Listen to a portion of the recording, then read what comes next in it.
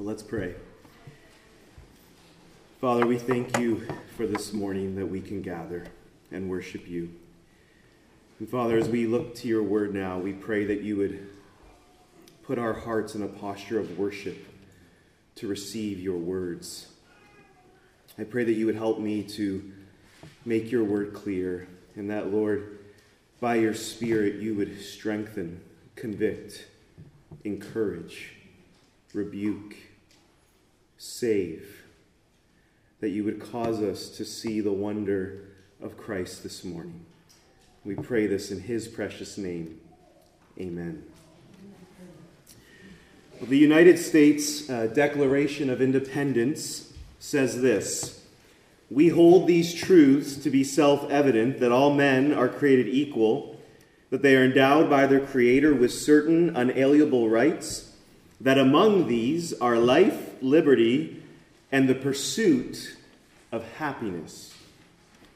I find it so fascinating that the founding fathers of America believed that one of the unalienable rights that were given to humanity by the Creator was the pursuit of happiness. What was their reasoning for such a notion? Well, it's as the document states, we hold these truths to be self-evident. That is, it's self-evident that human beings were made with the desire and longing to be happy, to be joyful. And guess what? They were right. Partly right, at least. There are many people who have never obtained happiness in life, but the desire for it has never been lost. Even the man who commits suicide never loses the desire to be happy. In fact, it's precisely the desire that has never been fulfilled that has left him with a feeling that the only solution is to take one's life. Theologians throughout church history have spoken to this reality, that human beings have a longing to be happy no matter what. Richard Sibbes, the Anglican theologian, said this: "Happiness being by all men desirable, the desire of it is naturally engrafted in every man and is the center of all the searchings of his heart and turnings of his life." Every human being, without exception, desires to be happy. Have you ever met a human being who doesn't? You might know someone who is miserable, but they still desire to be happy. Even the scriptures testify to the desire that humans have to be happy. In Psalm 90, you have the prayer of Moses, and in verse 14 to 15, Moses prays this: "Satisfy us in the morning with your steadfast love," and then he tells us why: "that we may rejoice and be glad all our days." That is, we may rejoice and be happy all our days. Make us glad for as many days as you have afflicted us, and as for many years as we have seen evil. In the scriptures, you have prayers for happiness. Or you think of King David in Psalm 51, his psalm of confession. What is one of the requests he makes to God in the midst of his repentance and confession? He says, "Restore to me the joy of your salvation. Restore to me the happiness that I once had in your salvation."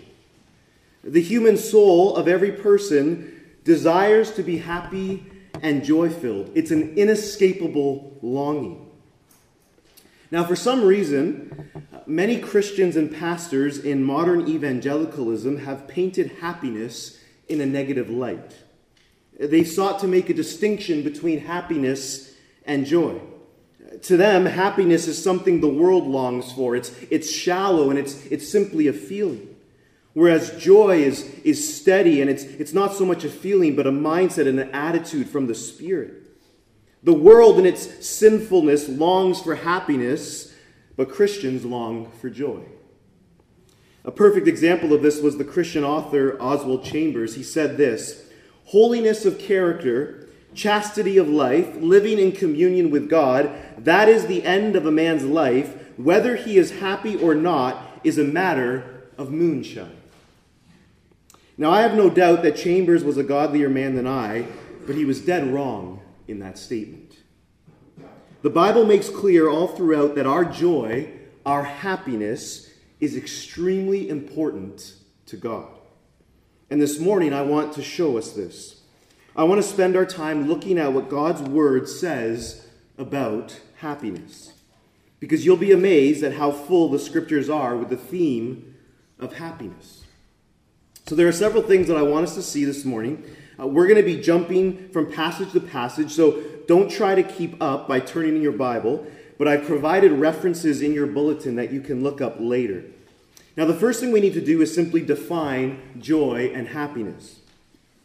For simplicity and for time's sake, I'm going to read to you a few definitions. Definitions from regular dictionaries and then some dictionaries of biblical theology. So Merriam-Webster's defines joy as a feeling of great happiness. The American Heritage Dictionary defines joy as intense and especially ecstatic or exultant happiness. So these are just normal dictionaries, but what I want you to see that all of these dictionaries demonstrate that joy and happiness are synonyms of each other. Also, we see in these definitions that joy is a feeling. And I think these definitions are accurate.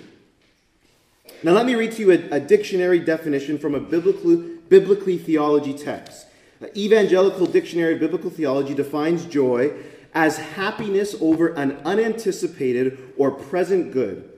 On the spiritual level, joy refers to the extreme happiness with which the believer contemplates salvation and the bliss of eternal life. Now, why do I bring this up? Well, because for whatever reason, as I've mentioned, Christians, pastors, theologians in the last 100 years have tried to differentiate between joy and happiness, despite the fact that they have no biblical grounds to do so. Not only that, all of church history stands in opposition to such a notion. You can read the Reformers, the medieval theologians, the church fathers, and all of them speak of happiness and joy interchangeably. To have joy is to be happy, and to have happiness is to be joyful. In fact, there are several words in the Scriptures that are used as synonyms. They're used interchangeably. You have joy, happiness, gladness, delight, and sometimes even the word pleasure. The Scriptures often use parallelism, right? Words with similar meanings used in a close proximity to reinforce their meaning. We do this all the time when we talk to each other. I was so angry and mad. Now, am I saying that I was two different things? No. I'm using the word angry and mad to convey the same reality. Two different words conveying the same idea.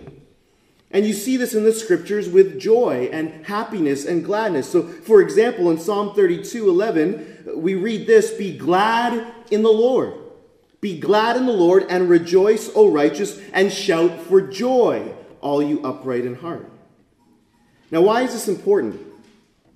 It's important because we ought not downplay the importance of happiness and joy in the Christian life. See, I think there's a lot of Christian thinking that believes deep down that to be happy is somehow inherently wrong, or at least it's not as virtuous or all that important. But there's nothing inherently wrong with happiness. There's only something wrong with our happiness when the object of our happiness is sinful, or when the object of our happiness is an idol. See, what I want us to see is that God is just as concerned about your happiness as He is your holiness. He's concerned not just about how you live, but how you feel. So that's happiness, joy defined. Secondly, God commands us to be happy. He commands us to be happy. In Deuteronomy 28:47, God is rebuking Israel, and this is what we read: "Because you did not serve the Lord your God with joyfulness and gladness of heart, because of the abundance of all things." Israel is being rebuked for the manner in which they served the Lord. That is, they served the Lord without joy, without happiness and gladness, and they were rebuked for it. Which means that God has an expectation that his children would serve him with happy hearts. Psalm 32:11, which I already read, "Be glad in the Lord and rejoice, O righteous, and shout for joy, all you upright in heart." That is not a suggestion. That is a command. Be glad in the Lord. The most obvious example, of course, is Paul's words in Philippians 4:4, where he says, "Rejoice in the Lord always. Again, I will say, rejoice." That is, be happy in the Lord always. Again, I will say, be happy. That's what Paul's saying there. This is an apostolic command. And as Christians, we have a duty to be happy. God cares about how we feel. C.S. Lewis said, "It is a Christian duty for everyone to be as happy as he can." Now, when we hear the word duty or command, we often think of drudgery, not happiness. But duty and happiness are not antithetical. So, for example, it's my duty to father my little girl, Inez. It's my moral responsibility to raise her rightly, to love and serve her. And guess what?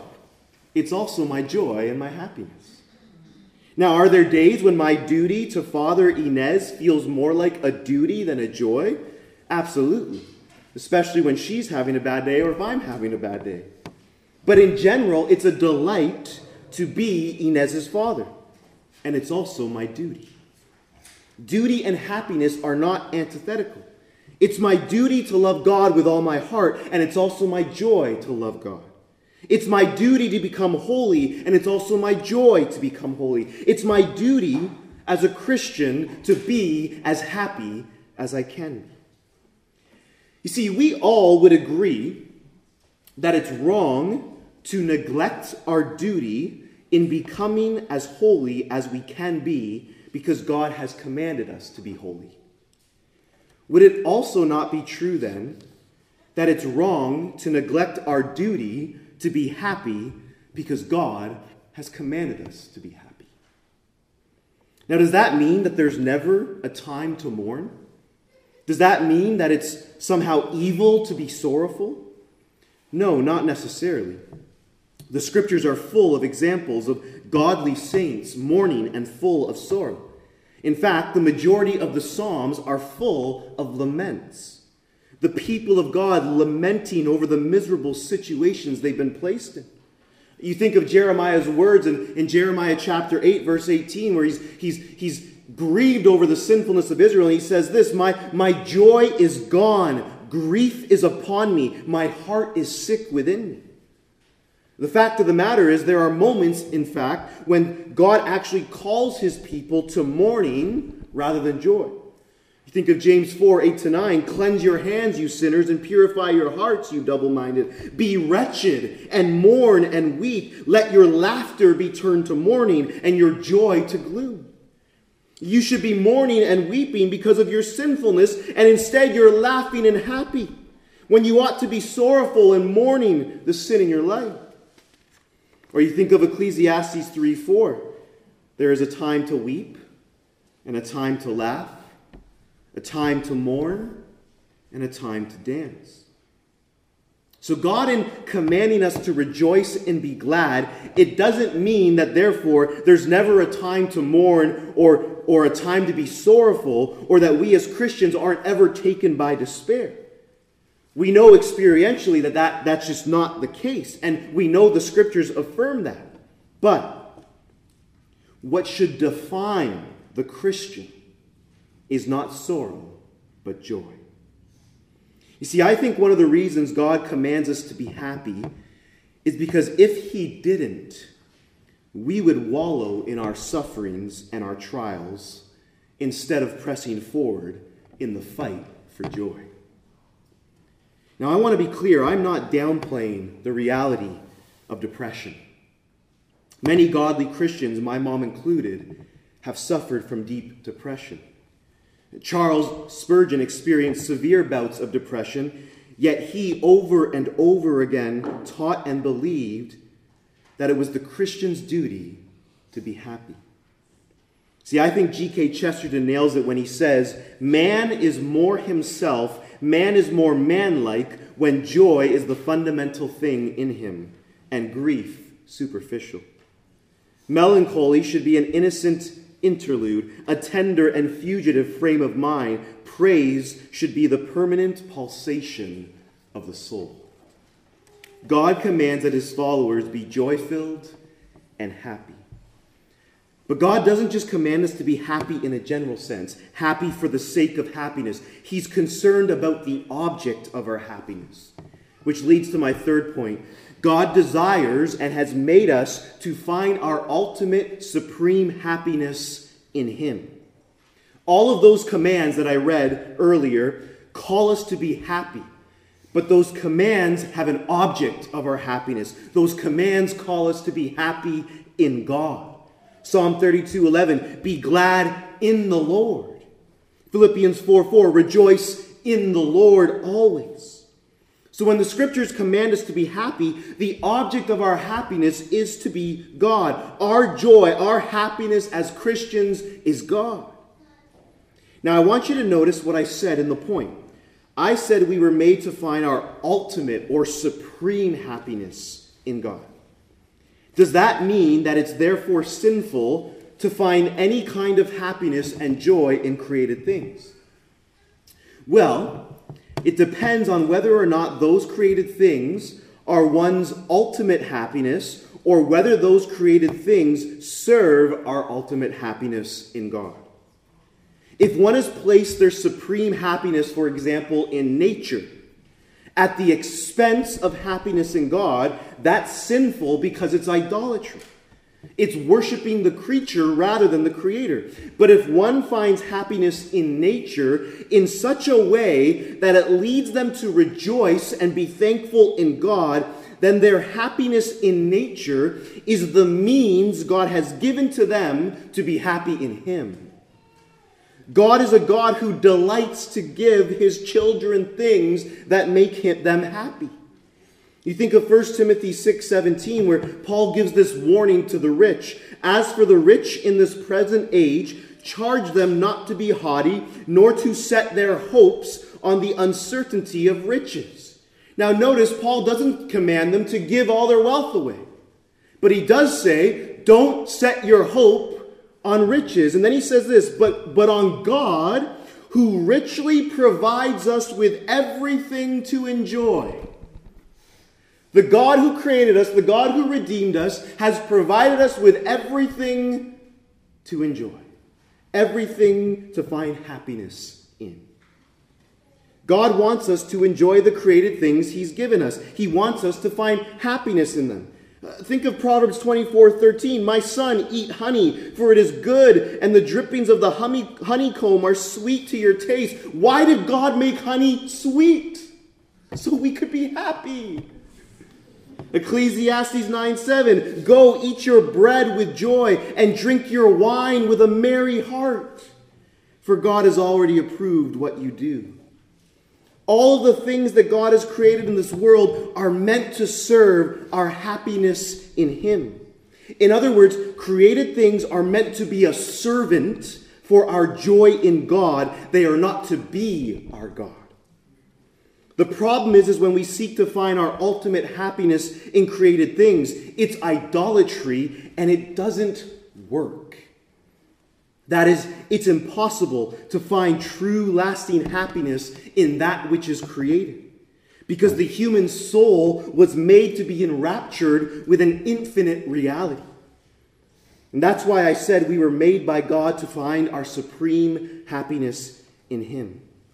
This is why temporal, created, material things can never truly satisfy in themselves and bring the all-satisfying happiness that our souls long for. We know this experientially. This is why Augustine said, Thou hast made us for thyself, O Lord, and our hearts are restless until they find their rest in thee. Human experience has shown this over and over again. Tom Brady, after he had won his third Super Bowl ring, was interviewed by 60 Minutes correspondent Steve Kroft. And Tom Brady said this to Mr. Croft: "Why do I have 3 Super Bowl rings and still think there's something greater out there for me?" I mean, maybe a lot of people would say, "Hey man, this is what it is. I've reached my goal, my dream, my life." Me, I think, God, it's got to be more than this. "What's the answer?" Mr. Croft asked. And Brady responded, "I wish I knew. I wish I knew." Tom Brady has won 4 more rings since his 3rd ring. And I bet you if he was asked that question again, he would say, "I wish I knew. I wish I knew." Possibly the most accomplished athlete ever. He has reached the pinnacle of sports. He's wealthy. He has beautiful kids, a beautiful wife, and yet he still isn't fully satisfied. He can't escape the feeling that there must be something more. Success, material things, created things can never truly bring the ultimate happiness we long for, because our souls were made to find our happiness in that which is infinite, namely God. The woman at the well in John chapter 4 is a perfect picture of someone trying to find happiness in the creature rather than the creator. She comes to the well for water, of course, and Jesus has this profound conversation with her. He confronts her over her sin. She's had 5 husbands, and the man she was currently with wasn't her husband. So this is a woman who has sought to find joy and happiness and satisfaction in sex and in men. And this is captured through her always having to come back to the well to quench her thirst. She's never truly satisfied or happy. And Jesus tells her that he has water that will cause her to never be thirsty again, for this spring of water will well up to eternal life.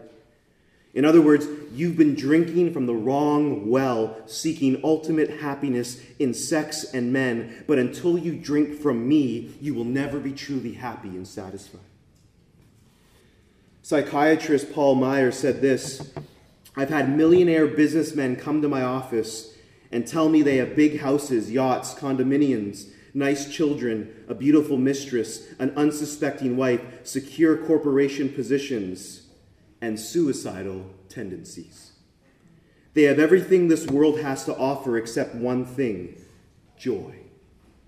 They come to my office as a last resort, begging me to help them conquer the urge to kill themselves. Nothing in this world can bring us the ultimate happiness we long for. The created can only point us to the ultimate happiness, which is God." C.S. Lewis said, "What Satan put into the heads of our remote ancestors was the idea that they could be like gods, could set up on their own as if they had created themselves, be their own masters, invent some sort of happiness for themselves outside of God, apart from God. And out of that hopeless attempt has come the long, terrible story of man trying to find something other than God that will make him happy."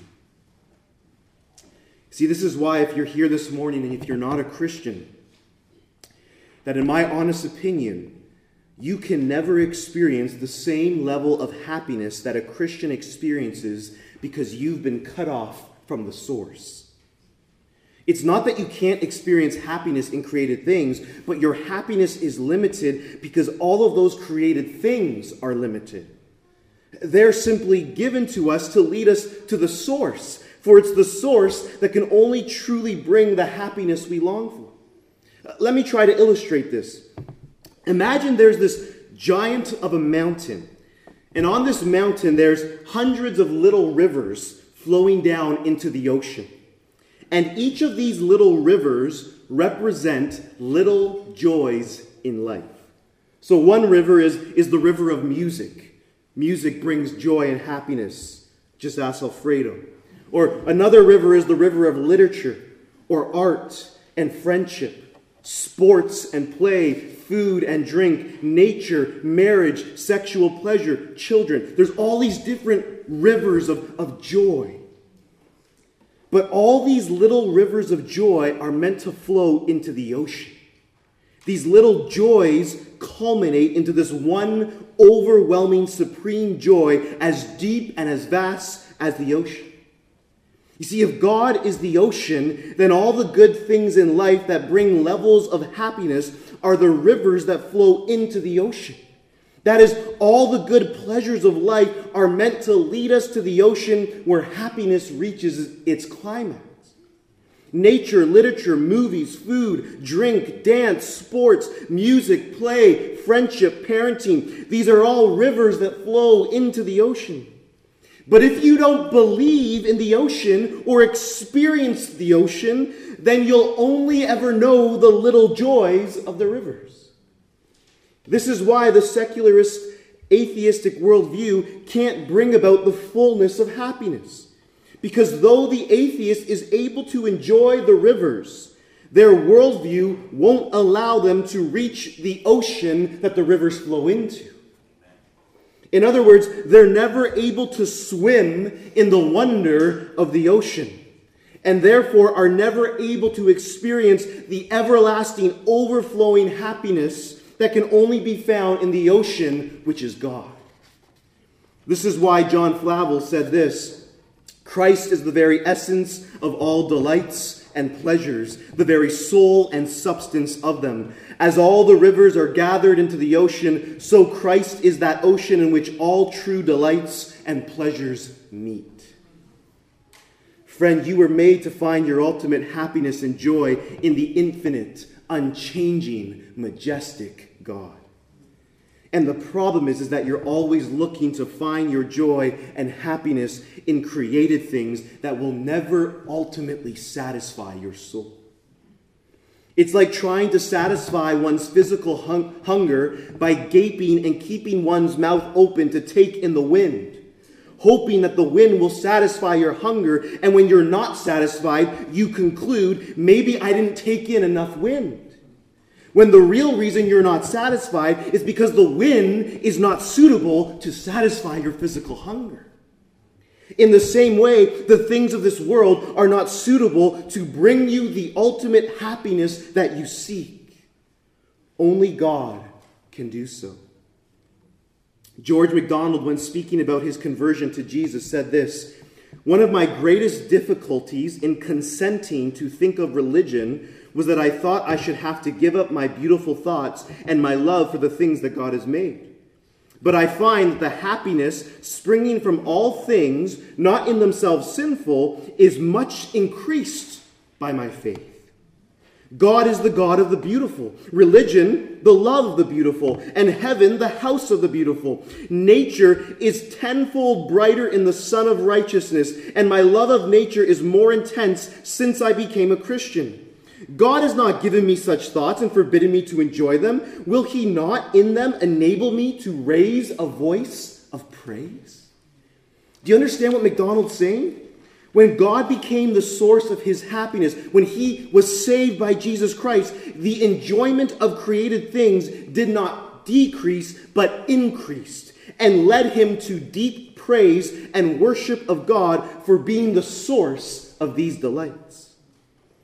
Friend, God has made you to find your ultimate happiness in him.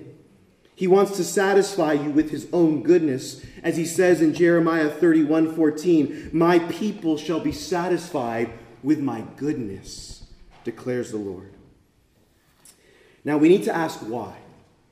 Why does God command us to be happy, and why has he made us to find our ultimate happiness in him? And the answer is quite simple. It's because God is infinitely happy. God is infinitely happy. God commands us to be happy, and he has made us to be happy in him because he is happy.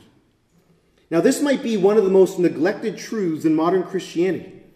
Very few theologians and pastors have drawn attention to this truth, despite the fact that theologians in church history have spoken much about God's happiness.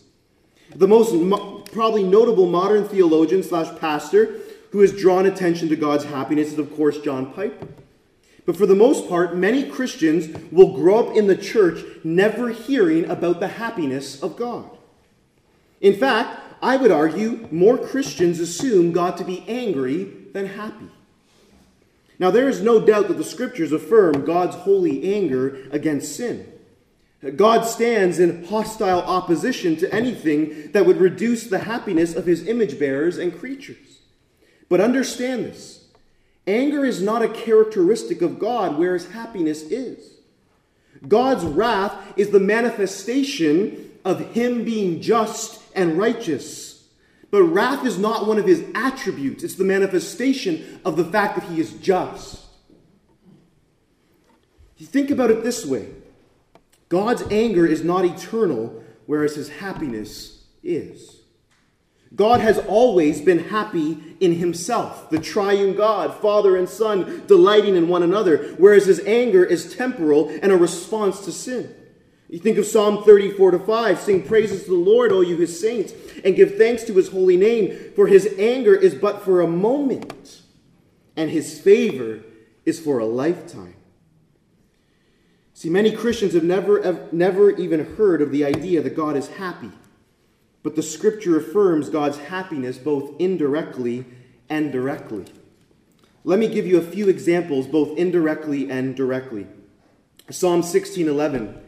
You have made known to me the path of life. In your presence there is fullness of joy. At your right hand there are pleasures forevermore. Now we know that heaven is a place of holiness.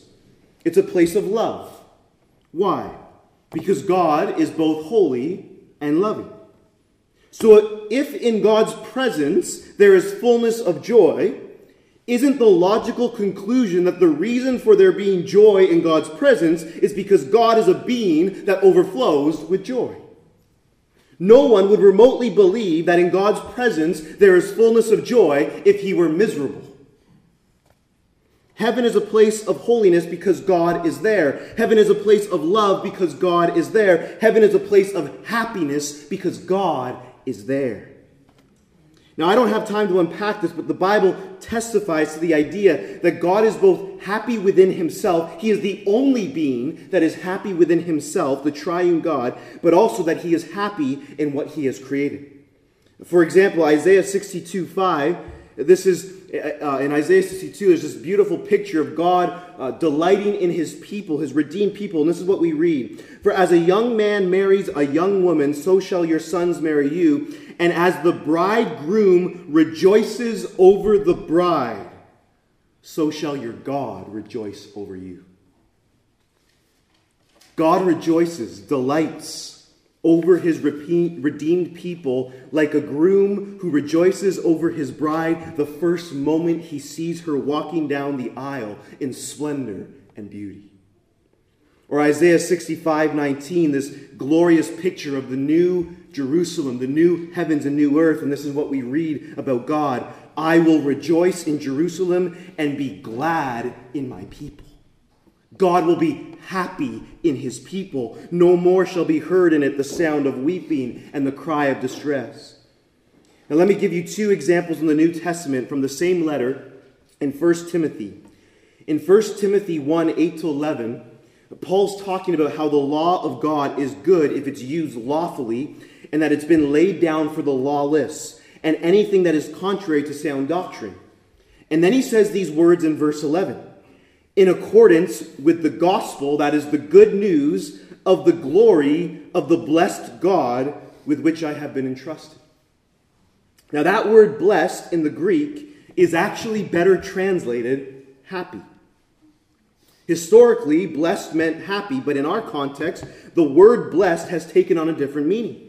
But what Paul is actually saying there is this: in accordance with the good news of the glory of the happy God. The good news is not just about the atoning death of Jesus, though that's true, but it's also about the glory of the happy God. Now, if you don't believe me, then at least believe Spurgeon. This is what Spurgeon said about 1 Timothy 1-11. The gospel is the gospel of happiness. It is called the glorious gospel of the blessed God. A more correct translation would be the happy God. Well then, adorn the gospel by being happy. Paul articulates here that the gospel is good news that relates to the glory of the happy God. Or in 1 Timothy 6, verses 15-16, we read this: which he will display, that is the coming of Christ, which he will display at the proper time. He who is the blessed the happy and only sovereign, the King of kings and the Lord of lords, who alone has immortality, who dwells in approachable light, whom no one has ever seen or can see. This God, who is the only sovereign, the King of kings and the Lord of lords, who has immortality, who dwells in unapproachable light, is also the one who is happy. A.W. Pink, reflecting on this verse, said this: God himself, the triune God, is the source of all blessedness and joy. God is self-sufficient, infinitely blessed and happy in himself. See, one of the attributes of the God of Christianity is that he is happy. Just as he is infinitely loving, infinitely holy, so he is infinitely happy. And this is why he commands us to be happy. This is why he desires for us to be happy. We are called to reflect God. What kind of witness are we to the world if Christians are miserable? Think about it. Why does God command us to be loving? Because he is loving. Why does God command us to be holy? Because he is holy. For as the word says, be holy, for I am holy. Why does God command us to be merciful? Because he is merciful. Why does God command us to be just? Because he is just. Why does God command us to be happy? Because he is happy. Spence Jones, the general editor to the Pulpit commentary, said this: God has joy. He is not indifferent, nor is he morose, that is cranky. We are to think of him as the blessed God, as essentially happy. The brightness and beauty of the world are reflections from the blessedness of God. Because he is glad, nature is glad. Flowers bloom, birds sing, young creatures bound with delight. Nothing is more sad in perversions of religion than the representations of God as a gloomy tyrant. These fragrant meadows, broad rolling seas of moorland heather, rich green forest cities of busy insect life, flashing ocean waves and the pure blue sky above, and all that is sweet and lovely in creation swell one symphony of gladness, because the mighty spirit that haunts them is himself overflowing with joy. Our God is a son, and if divinity is sunny, so should religion be. The happy God will rejoice in the happiness of his children. God is so joyous that he finds joy even in us. Our sovereign, all-powerful, holy God is also a happy God. And I think we ought to be talking more about God as the happy God in a world full of such misery and sorrow. This, friends, is why God commands us to be happy. And this is why he desires for us to be happy in him. But here's a fundamental question. If we're called to be happy in God, how do we actually get to him? How do we get to this God, this ocean of happiness? How do we get from simply swimming in the river to swimming in the ocean of God's happiness? And this leads to my final point, and this is where the significance of Christmas comes in. How do we get to the ocean? God sent his Son in order to bring us to the ocean and give us everlasting happiness in him. The way to get to the ocean is through Jesus. God sent his Son to redeem us and lead us to the ocean of God's happiness. Sin has separated us from God. Sin has made us blind to God, who is the source of all happiness. And because of this, we seek to find our happiness in created and sinful things. We're continually stuck in the rivers, trying to find our satisfaction and happiness in things that cannot truly satisfy and bring us happiness. And because of this, we know this experientially. Over time, those rivers run dry. And slowly but surely, there's no longer any current. That which we thought would satisfy our thirst no longer is able to. But the whole story of Christmas is about what God has done through Jesus Christ to not only see the rivers flowing with water, but also to bring us to the ocean of God's happiness. When the angels appeared to the shepherds in Luke 2, declaring in verse 10, "Fear not, for behold, I bring you good news of great joy, great happiness, that will be for all the people. For unto you is born this day in the city of David a Savior, who is Christ the Lord." Why didn't the angels simply say, "I bring you good news that will be for all the people"? Why did they think it necessary to add "of great joy"? Because the purpose of the good news, the goal of the good news, is to create a redeemed people who are overcome with happiness in God. The good news of salvation is meant to take a people enslaved to misery, sin, and guilt, and to turn them into a forgiven, free, and happy people in God. Isaiah 35:10 paints this beautiful picture of redemption. And of course, in the context, it's speaking to Israel's return from exile. But we know that Israel's return from exile is a foreshadowing of the ultimate redemption of God's people through Jesus' redemption. And this is what we read in Isaiah 35:10. "And the ransom, the redeemed of the Lord, shall return and come to Zion with" what? "With singing. Everlasting joy shall be upon their heads. They shall obtain gladness and joy, and sorrow and sighing shall flee away." The end result of God's redemption for his people is that of singing, everlasting happiness, and sorrow shall be no more. The grounds for our happiness is Christmas. None of these things would be true if Jesus didn't come into our world as a baby and grow up as a man and then die in our place as the man of sorrows. The happy God came to us in human form in the face of Jesus to save us from our sin and our misery and to invite us into his infinite happiness. Jesus became a man of sorrows that we might become a people of happiness. So where do we begin in getting to the ocean of God's happiness? We begin with coming to the Lord Jesus, the one who drank our sin and our misery in order that we might be redeemed and brought to the ocean of God's supreme happiness. As Octavius Winslow said, the religion of Christ is the religion of joy. Christ came to take away our sins, to roll off our curse, to unbind our chains, to open our prison house, to cancel our debt. Is not this joy?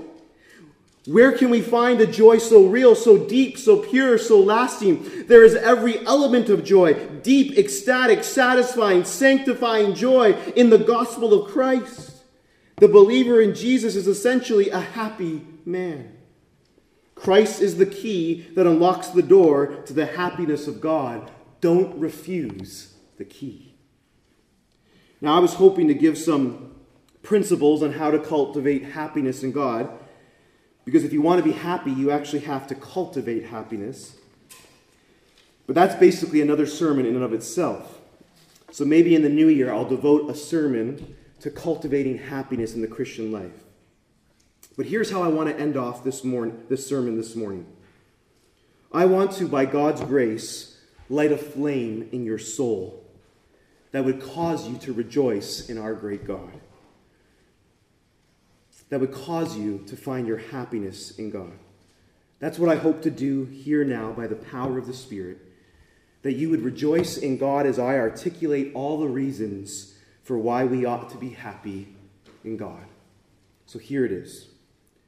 Rejoice in the Lord always, brothers and sisters, for the God we worship is eternally and infinitely happy.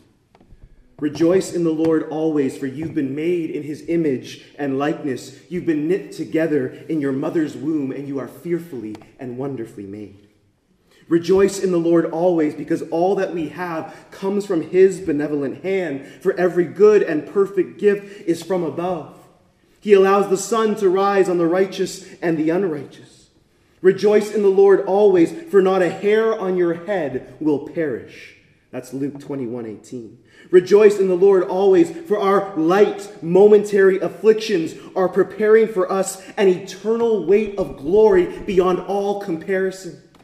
Rejoice in the Lord always, for our present sufferings are not worth comparing with the glory that is to be revealed in us. Rejoice in the Lord always, for you know that the testing of your faith produces steadfastness, and let steadfastness have its full effect, that you may be perfect and complete, lacking in nothing. Rejoice in the Lord always, because there is no condemnation for those who are in Christ Jesus. Rejoice in the Lord always, because we who were once enemies of God have become sons and daughters of God and fellow heirs with Christ. Rejoice in the Lord always, for he who began a good work in you has promised to bring it to completion. Rejoice in the Lord always, for we are being transformed from one degree of glory to another, which comes from the Spirit. Rejoice in the Lord always, for you've been born again to a living hope, to an inheritance that is imperishable, undefiled, and unfading, kept in heaven for you. Rejoice in the Lord always, for you were sealed with the promised Holy Spirit, who is the guarantee of our inheritance. Rejoice in the Lord always, because you have peace with God through our Lord Jesus Christ. Rejoice in the Lord always, because in love God has predestined us for adoption as his sons and his daughters. Rejoice in the Lord always, because we know that for those who love God, all things work together for good according to his purpose. Rejoice in the Lord always, brothers and sisters, because there is nothing, absolutely nothing in all of creation that can separate you from the love of God in Christ Jesus. Rejoice in the Lord always, because Christ has canceled the record of our sin by nailing it to the cross and putting it to death. Rejoice because our sins have been forgiven.